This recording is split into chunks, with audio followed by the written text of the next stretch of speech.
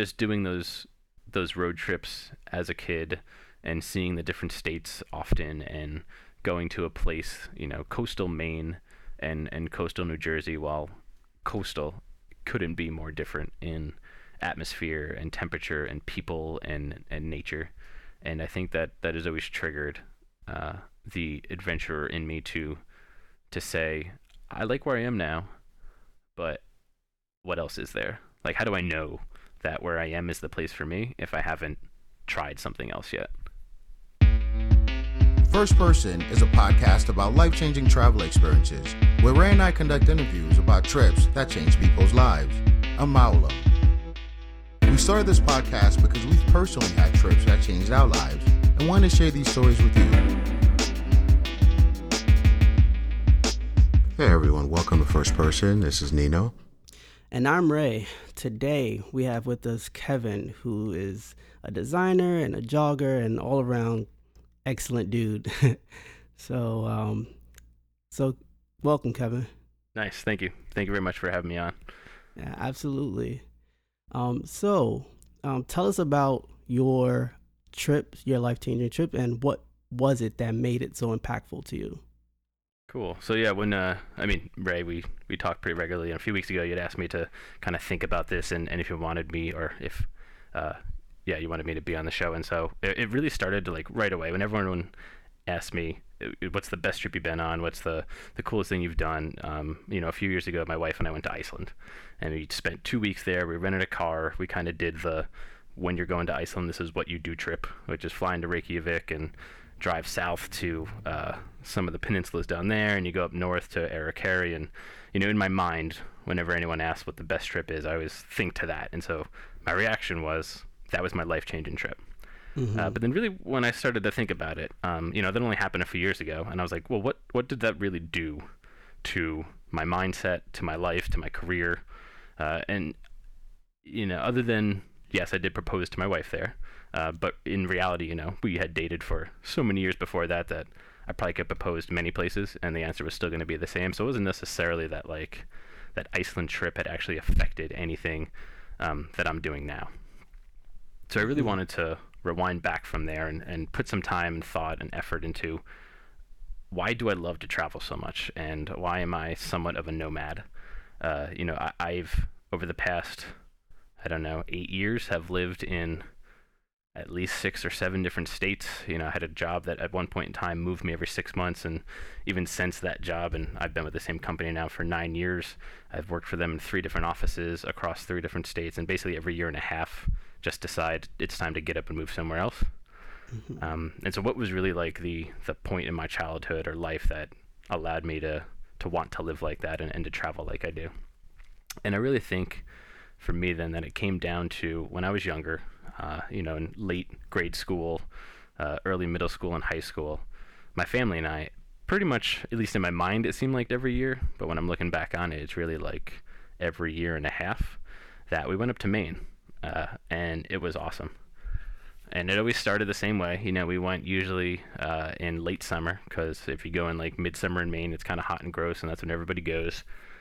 So we always went right before the school year started, or right after the school year started, and would just take a week off. And my family was a bit of a soccer family. I have 2 younger sisters, and at some point in time, all of us have been playing soccer. So we drove up to Maine every time in a giant, ugly, like 8-person van.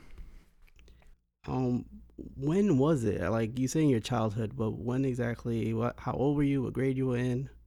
I think it feels like 4th and 5th grade was probably the first time we went up. Some of my earliest memories are, I said, the 2 younger sisters. One is 3 years younger than me, and one's 6 years younger than me.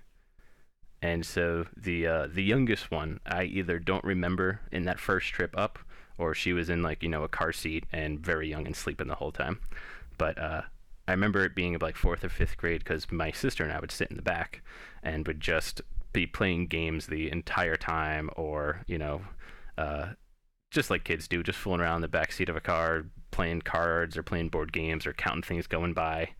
And I used to play a trick on her all the time, where I would ask her to, hold her hands up and I would try to guess how many fingers she was holding up, and I would show her my eyes being closed, but in reality my eyes would be like closed enough that she was young enough she would think they were closed, but I'd be peeking a little bit, and every time would guess how many fingers she was holding up, and she was always amazed by that. That's awesome. So yeah, it definitely started in like, let's say 5th grade for me, and we went at least 3 times, so it probably went until like either 8th or 9th grade. And so I think like for me, you know, some of the life-changing element of that trip was part of that bond that it created with my sisters, because when you're in a van and your parents are switching driving off, so you know we never stopped at hotels, you know, halfway through. We would just drive it seemed forever. It was probably in reality maybe, you know, 16 to 18 hours from South Jersey to mid-northern Maine. You would just have to find ways to get along and not fight constantly in the back of the van. That's quite a ride. Yeah, yeah, it was wild. Did your parents have games set up for you? You talked about playing board games and card games, or did you guys just make do? It was probably a little bit of both. In my memory, it felt very made up and sort of spontaneous, but I'm sure, you know, as with a lot of things in life, a little bit of good planning makes everything seem a bit more fun and spontaneous. So there definitely was always something in the car. I mean, the type of car was definitely, the van was like a big hippie van. Like the back seat was just a bench that if you wanted to would lay down into a bed. And like the 2 seats in front of it and then the 2 seats up front and the driver and passenger seats were kind of like, if you've ever seen Spaceballs and they sort of have those like big commander chairs in the Winnebago that could spin all the way around, like that was in this van. That sounds amazing. Yeah, we had curtains on the windows like that you can close shut, and it was definitely the thing that I see now in San Francisco where I live, where when that type of van's parked somewhere and the curtains are shut, you're like, oh yeah, people are living in that van. Yeah, that sounds excellent. It makes me think of like the A-Team for some reason. It was that was the van. I mean, like it wasn't this cool color. It was like brown on the outside with like stripes of lighter brown and darker brown, but it was that exact style of van. That van is amazing, and now I want it. Does your family still own that van? No, we had 2 versions of that in our traveling lives. We had that version, which was literally A-Team van but with seats inside. And then I remember that we got pretty much the same exact style of van, except it was white. And so we were like, this is amazing. We're not driving around this giant brown thing anymore. And that newer one also had a razor for the ceiling. So it was like, you know, imagine adding another foot or foot and a half to the roof of the van so you could like stand up on the inside without having to duck over. Nice. Yeah, it was pretty spectacular. And maybe, I mean, my mom is not a large person. She is maybe like, I don't know, 5'6" and like 120 pounds. And I remember one day, as a sort of side story, our vans were never bought new. We were always used, and my dad was always doing handiwork on them to keep them going. And there was like a week when I was growing up where our power steering went out. And my mom would still obviously, you know, have to go to work, have to pick us up, go to soccer practice. And if you're going at speed down the highway, totally fine. But like leaving our house and going through the suburbs to get to the highway and on the way back, I remember my mom having to like put her foot against the door and with like both hands, like just put all of her weight into that wheel to like turn it to go around a corner. So yeah, we had a lot of good memories in those vans. And even before going to Maine, like growing up, and I think this all, you know, ties into the story and has the effect on of who I am now, but we never stayed in a hotel and we never flew anywhere until I was at least in high school. Like even if we went down to Disneyland, we drove from New Jersey down to Disney. We either you know, stayed in the van or had a bunch of camping equipment and camped out on campsites in Disney. We did the same in Maryland and Assateague and Maine and Vermont. Like that was just how our family for the first 16, 17 years of my life did vacations. Wow. That sounds phenomenal, just being outside. It sounds like it gave you the ability to actually create those bonds and get to really know your parents and your siblings. Yeah, I think it really did. You know, looking back on it, it's the reason why, you know, on a probably weekly, and a lot of times, twice a week at least, that I'll just randomly call my sister and tell her a joke or chat about the day, and vice versa. It's definitely created a close bond between a set of siblings that the extremes are 7 years difference, but we can still hang out and talk and be best friends as well as brothers and sisters. So tell us about when you got to Maine, what did you guys do there? So going up to Maine, we always had a few stops. One was in Massachusetts on the way up, and I remember it being a thing at the time that was like super special and something that could only happen once you started this journey, and has since become much more maybe not mundane but frequent, and that is lobster rolls. Like when in growing up in Jersey in the 80s and 90s, no one knew what a lobster roll was unless you had done the trip to Maine or had been up to Massachusetts or maybe even Connecticut at the time. And so I remember one of the first things always on that trips that we went up was like stopping off at a place and either getting a lobster roll or just getting like on the side of a road just a giant plate with a big bright red steamed lobster and fries next to it. And that was always the like, vacation started, we're up in the mountains in Maine, it smells like seawater and pine trees and kind of wet fresh air, and you're eating a lobster. Now I know why you love lobster rolls. And so yeah, I mean, since then I've lived in Connecticut, I've lived in Massachusetts, I've been back to Maine so many times on my own that like lobster rolls are just thankfully not in a bad mundane way, but are a much regular part of my life.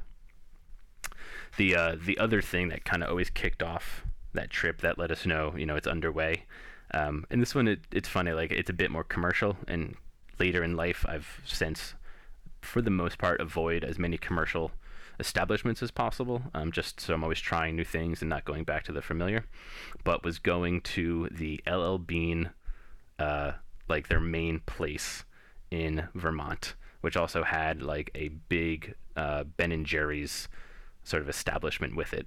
And it was one of those LL Beans that like when you went in, there was a river in it and there was a rock climbing wall, and as like a fourth or fifth grader, it was just like, oh my god, there's a forest in this store that you can play around in. And I'm sure looking back, if everyone back there, it's like a bunch of plastic rocks and like fake water running in the stream, and it'd probably be a totally different memory. But not having been back since and only having that memory of me being there as a child, it's still this kind of like magical Disney-like place. But when we actually got to Maine, so as I said earlier too, we always went camping, and we had this one place.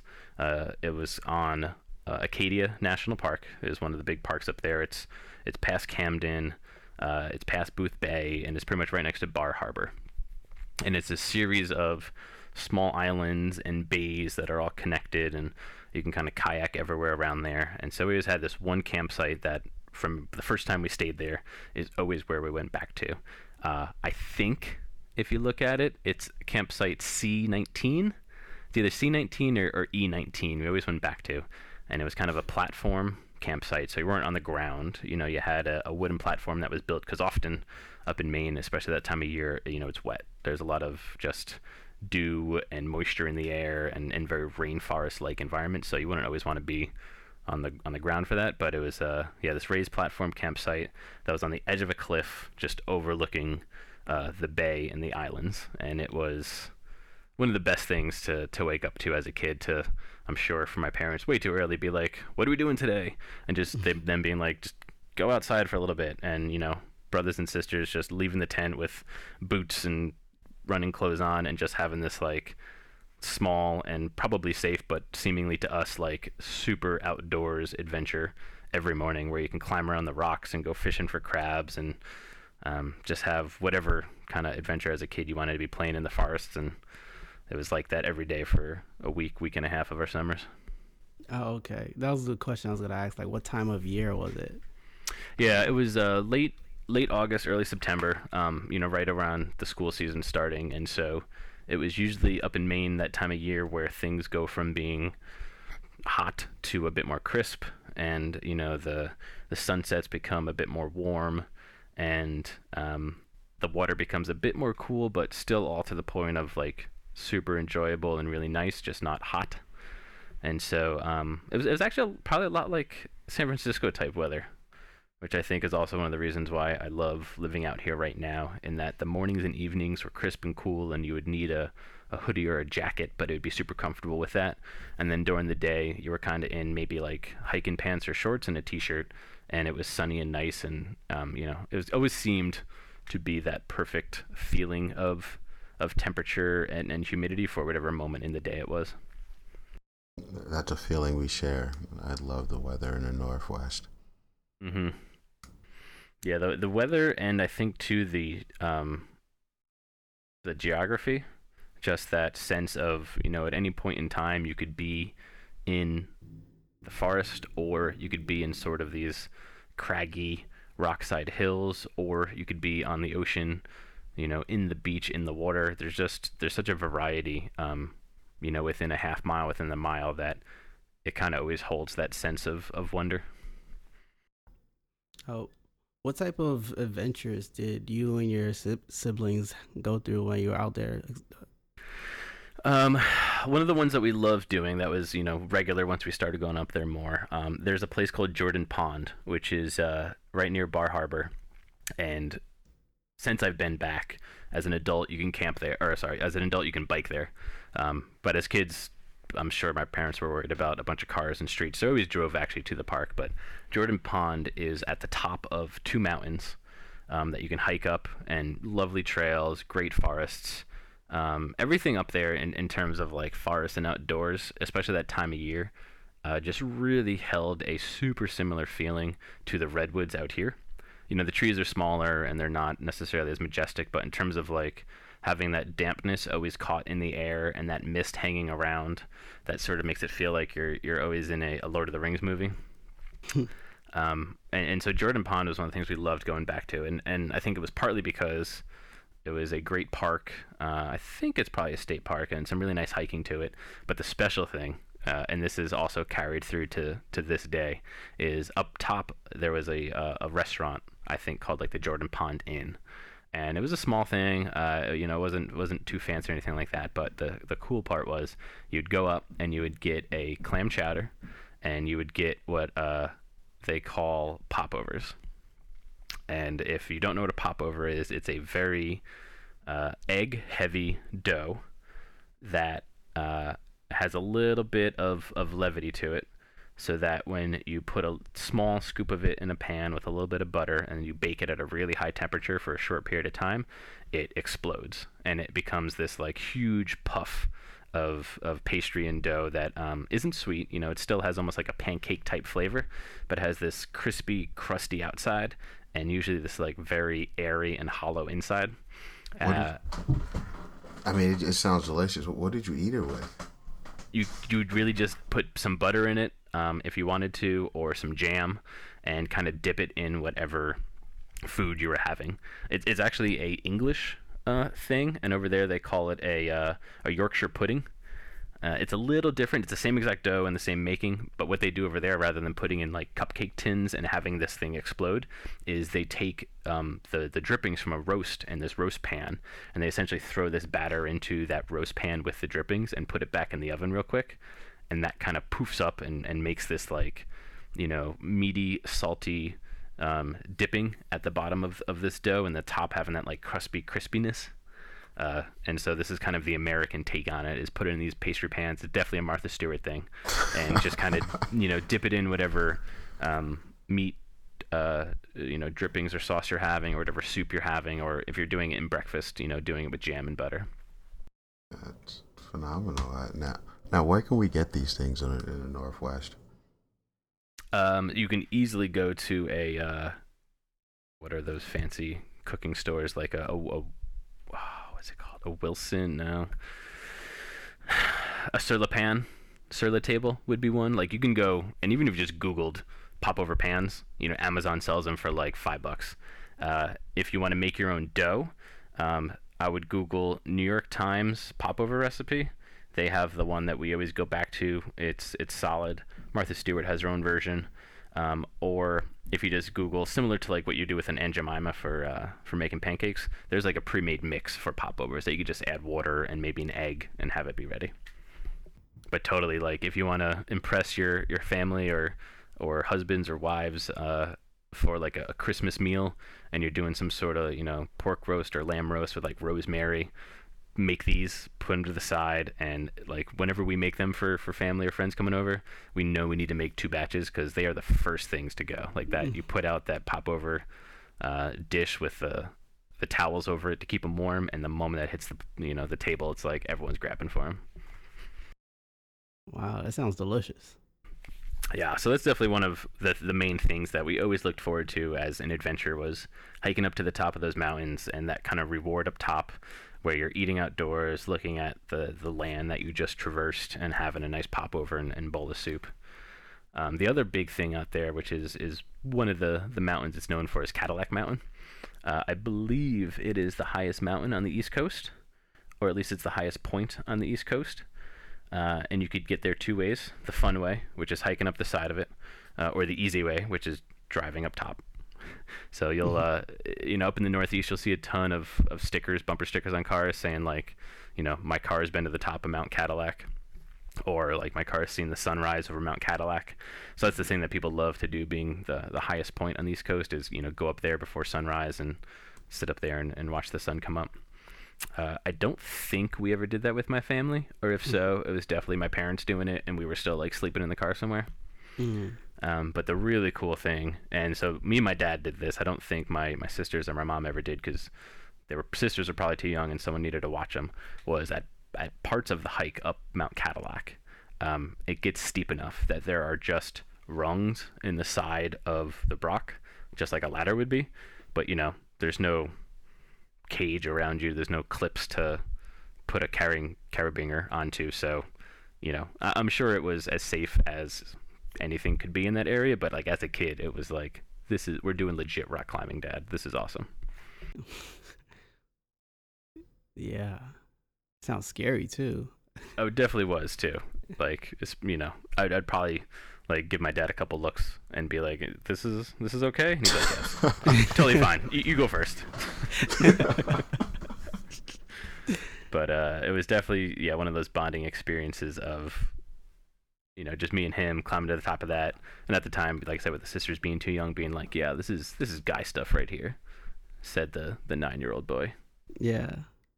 And then the last thing, or at least maybe the kind of a last adventure that we've done repeatedly, so that we always knew to look forward to, was the bay up there. I believe it's year round, but definitely in the late summer, early fall, and now I'm gonna not remember what it's called, but it glows at night. So when you go down to the docks and it's dark enough out, and you run your hand through the water, like it just lights up after your hand. What's in the water and define glow? So it is actually like a bunch of little microbes, and it's not only there. This happens all over the coast and in different parts of the world. But it looked a lot like Avatar, the movie. When you saw them run through the different leaves and brush, or when they touch the water, there's just this like incandescent neon-like glow that follows your hand, because as you're running your hand through the water, it's triggering all of these little creatures to shake and to vibrate and to start lighting up. And it's just one of the coolest things to like be as a kid. Like, this is magic. You're not expecting it, you don't know how it's working, and just touching the water makes it glow. And so you're drawing shapes in the water at night, and even in the early morning, if you went down to do it, it would still be there. And that was always such an awesome part of the trip. And it's called bioluminescence. Did you just Google that? I did. Well done. Well done. Yeah, and it was just so cool. And so, I mean, even since we've been back, as adults in life, and my wife and I got married up there, we've done tons of trips up there. It's still, as adults, is it dark enough yet? Is it dark enough yet? Okay, it's dark enough. Let's go down to the bay and just hang out on the docks and kick your feet in and draw with your hands, or even go kayaking at night. And you just see the glow of the kayak in front of you just trailing in the water. I'm adding that to my list. It's happening fairly soon. It's pretty much the same kind of color and look as like a firefly, or when you see those, in shows or in aquariums, those deep sea fish, the angler fish that have that like little glowing orb in front of their face and the big teeth. It's pretty much that same type of just like soft neon glow. And I guess tying to that too then as well, like depending on where you live, and at least for a lot of my life, even as much as I've lived in different places and traveled around, it's usually the living life happens within cities. And what that usually means then is, light pollution and a few stars in the sky, if any. And when you're up in places like Maine and even out in Iceland, it's a totally different sky. Like you can see satellites traversing the sky because it's so clear. And it's almost at times hard to pick out an individual star because there's so many to check out. So there was definitely, about once a trip up in Maine, we'd go out to the beach, which is super dark, or even go on some sky seeing tours at night and just lay out for a couple hours and see the Milky Way. You could actually see with your bare eyes in Maine. And that was another eye-opening thing of helping to reset your mind of, Earth is cool and it's a big place and I'm never going to see it all, even if I try, but it's still just a speck in kind of all of this other stuff going on.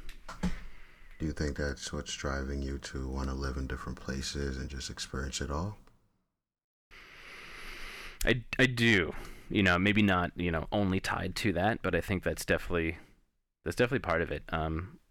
Just doing those road trips as a kid and seeing the different states often and going to a place, coastal Maine and coastal New Jersey, while coastal couldn't be more different in atmosphere and temperature and people and nature.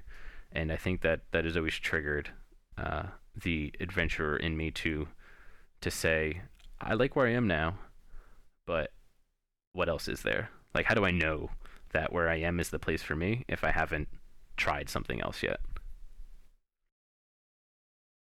And that I think it kind of scares me a little bit too, because I don't know when that stops. Like, I don't know when you have that feeling of like, this is where I'm supposed to be. I've tried enough things, or I've traveled enough places that like, this is where I should be, versus that question of always like, what is that other place like? Yeah, that's a good question to ask, and I think the answer is different for everyone too. Yeah, and I haven't found it yet. Obviously, even at this point, my wife's a PhD postdoc right now. Trying to find a either next postdoc or next full-time position somewhere, and so that helps with that drive, because it'd be very different, I think, or maybe at least a bit more complacent if we both had our careers rooted in a single place and said, well, even if we want to try living somewhere else, like, we have enough benefits here that this is where we should stay. But for right now, yeah, both of us have enough fluidity in our job, in our current jobs and our careers, that doesn't help out. We're more like, well, we could probably do the same thing over there, and what if we lived on the beach instead of in a city? Or what if we tried, living in Canada, up in Vancouver, Victoria, where it is great? Or we haven't lived abroad yet, so let's maybe go live in Iceland or Germany. And yeah, I don't know when asking those questions stops and you're just like, we'll stay here for now.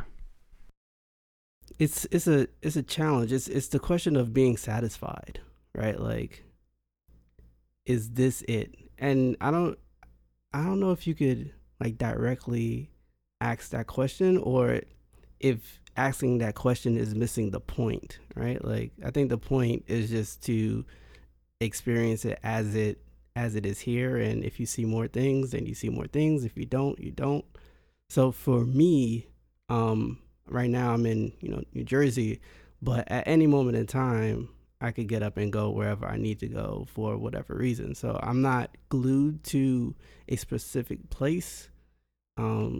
But if the opportunity arises where I could go somewhere else, I'll go. And I guess the last thing I'll say about this is like wherever you go, there you are, right? So you have to be able to live with yourself too. So that's important. I think too that actually even makes it, at least for me, almost more difficult. Where I've traveled enough where I've been to places where I know it's not right for me, and I wouldn't live there, but for whatever the current circumstances was, I was there for a job or a friend or whatever. I've always enjoyed living where I do, even if I don't like the place or I don't like the people. Like there's always something in that area that, as long as you're comfortable with yourself and you know what you like and don't like you can find a home anywhere. Yeah, absolutely. I wonder though, Kevin, would you ever consider moving to Maine? Because you like when you're talking about it, you sound there's so much fondness in your voice, and it I feel it. I'm like, man, this is where you belong. Do you ever feel that way? I do. The thing that stops me from moving or thinking about, seriously, currently thinking about living in coastal Maine or even like coastal California or anywhere like that is two things. One, career. Right now I do have a career versus necessarily a job, and it's something that as much as I can, or as much as I have the drive to currently, like I want to see that career through and see where it can take me. Mm-hmm. And so that's what's kept me personally a lot near cities and larger places, especially right now, just because the company I'm working for has enough offices across the country in different cities that I've kind of been bouncing through those. So that's one thing. Coastal Maine is awesome and gorgeous, and I'm sure I could have some type of career there. I just don't know with my current career how that would exist there. Mm-hmm. And then the other thing is also traveling to places like that, like Maine and Iceland and some of the more sparsely populated areas. As much as I love the kind of farm to table aspect that so many places like those have really started and really kind of own, I do like the city aspect of constant change in the area and that sort of pulse to a place. Not necessarily even the city itself in terms of number of people and kind of whatever culture or arts are around the area, but like when I lived in Boston, for the most part, the restaurants did not change the year and a half that I lived there. It was the same places that were always open, were always there, and from what I understood, it was kind of just how Boston is. Mm-hmm. And within a few months, I get bored of that real quick. Yeah. So I also cook a lot, which helps balance that out. And I'm sure if I lived in coastal Maine, it would be that rather than going out to a different restaurant or trying a different type of food or doing that out, I would just take that into my home and into my kitchen and explore that way. But at least again, right now, from the time being and my age and kind of what I'm looking to get, I still prefer to find that going out.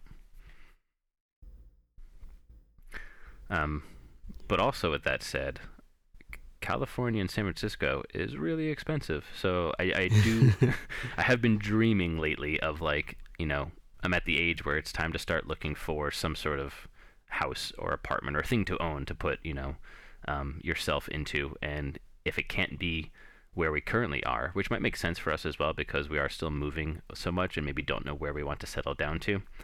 Buying a coastal house in Maine sounds really nice right now, and renting it out to Airbnb or to local people trying to stay there and kind of using that as a home base, somewhere that no matter where we travel to and where we live, we can always know that's there and always come back to that. Mm-hmm. It's starting to be very, very tempting. That sounds attractive, and from what you've said, it's something that you'll probably have me as a visitor on your Airbnb. Yeah, I think I'll have to tag in on that too. I mean, like Maine sounds amazing to me now. I didn't know. And you're close enough too, right? I would highly recommend going up. I have a huge Google Doc of all the lobster roll places from Jersey going up to Maine and which ones you should hit and which ones you shouldn't. I got to list all the parks along the way. Like I said, I have my camping site written down in the Google Docs, so you know exactly what to rent. It's a trip worth doing. Well, I'll definitely run it by the lady and see if she's interested. Yeah, and if you don't mind sharing this with the world and our listeners, we might make it available as a link as well. Oh yeah, absolutely. I'll send it out after the show, and you guys can put it in the show notes. Thank you. That would be great. When you were talking, it made me think back to Malone, your question about like, or I don't know if Malone or you, Kevin, were saying about like just trying to experience different things and not knowing when that would be enough. And I think with that, like the variety that the city gives you, it's cool just to just experience what you can, when you can, while you can, right? Like being around close to New York, like I go to different places and it's cool, but you know, traveling gives you the opportunity to experience other things, and that's cool too. So I may just be rambling here, but like that I got the sense of that experience life, you know, like advancing your the things that you get exposure to is just a part of life, you know. I want to call it rambling. I think it's a valid point in my life as well, moving from the East Coast to the West Coast, traveling around. I think the things around me just enrich me, and I have this general desire to grow and to learn and to see all that the world has to offer. And to be honest too, I mean, I think having not lived in cities and also lived in cities, I think cities, as long as you're open about it and you do have that desire to also travel, like I think those trigger points of the restaurants, the new restaurants, or the new trendy food scene, or whatever is going on, like at least for me, that is what triggers that desire to then track down the actual origin of what I just ate or of the art that I saw. One of the strongest pieces for me in my memory of that is Vietnamese food. Prior to living in New York, didn't even know anything about Vietnamese food. I probably knew it was a country and a war at some point, but that was about it. And living close proximity to Chinatown in the East Village was just the thing that, like, within the first 6 months, like, if I didn't have a banh mi sandwich or pho or just even whatever the new thing in that Vietnamese restaurant was, like once a week, I felt like I was missing out. And that totally drove me to track down and understand more about the Vietnamese land and culture and how to travel there. And if I do go, what can I see? And for a long time, you know, had that place on the top of my travel list. It has since probably moved, you know, a few spots down, but it's still like way up there. And the reason I want to go to Vietnam and experience it is because one day I had banh mi for like $2.50 in some side stall in Chinatown. Wow, you gotta put me on that too. My food and restaurant compendium is probably larger than it should be. That's awesome. Well, thank you for sharing your stories and your adventures of your childhood. It sounds amazing. It's to any parent listening, it sounds like a great way to really get to know your family and create those memories. Yeah, if you want to get closer to your family, step 1, buy a conversion van. Step 2, drive somewhere far away. And step 3, then force yourselves to put up a really heavy canvas tent that you're all going to sleep in. And stay there for a week. And by the end of it, you're either going to really care about each other a lot more and know more than you did, or you're going to say, we're never doing this again, and you're going to stay at a hotel on the way home. Yeah. That sounds like the perfect recipe. Yeah, well, this has been official. Official. So much tissue. So Kevin, I've been dying to sing this. This is our outro. So if you feel it in you with your booming voice, you can just sing it. You know, official tissue. Official tissue. official tissue. Official official tissue. official tissue. Official tissue. So much tissue. So much tissue. Like a deal coming up, guys. Well, Yeah. thank you again. Thanks again. Thanks for listening, guys, and we're out. Have a great day, week, month, year. Peace.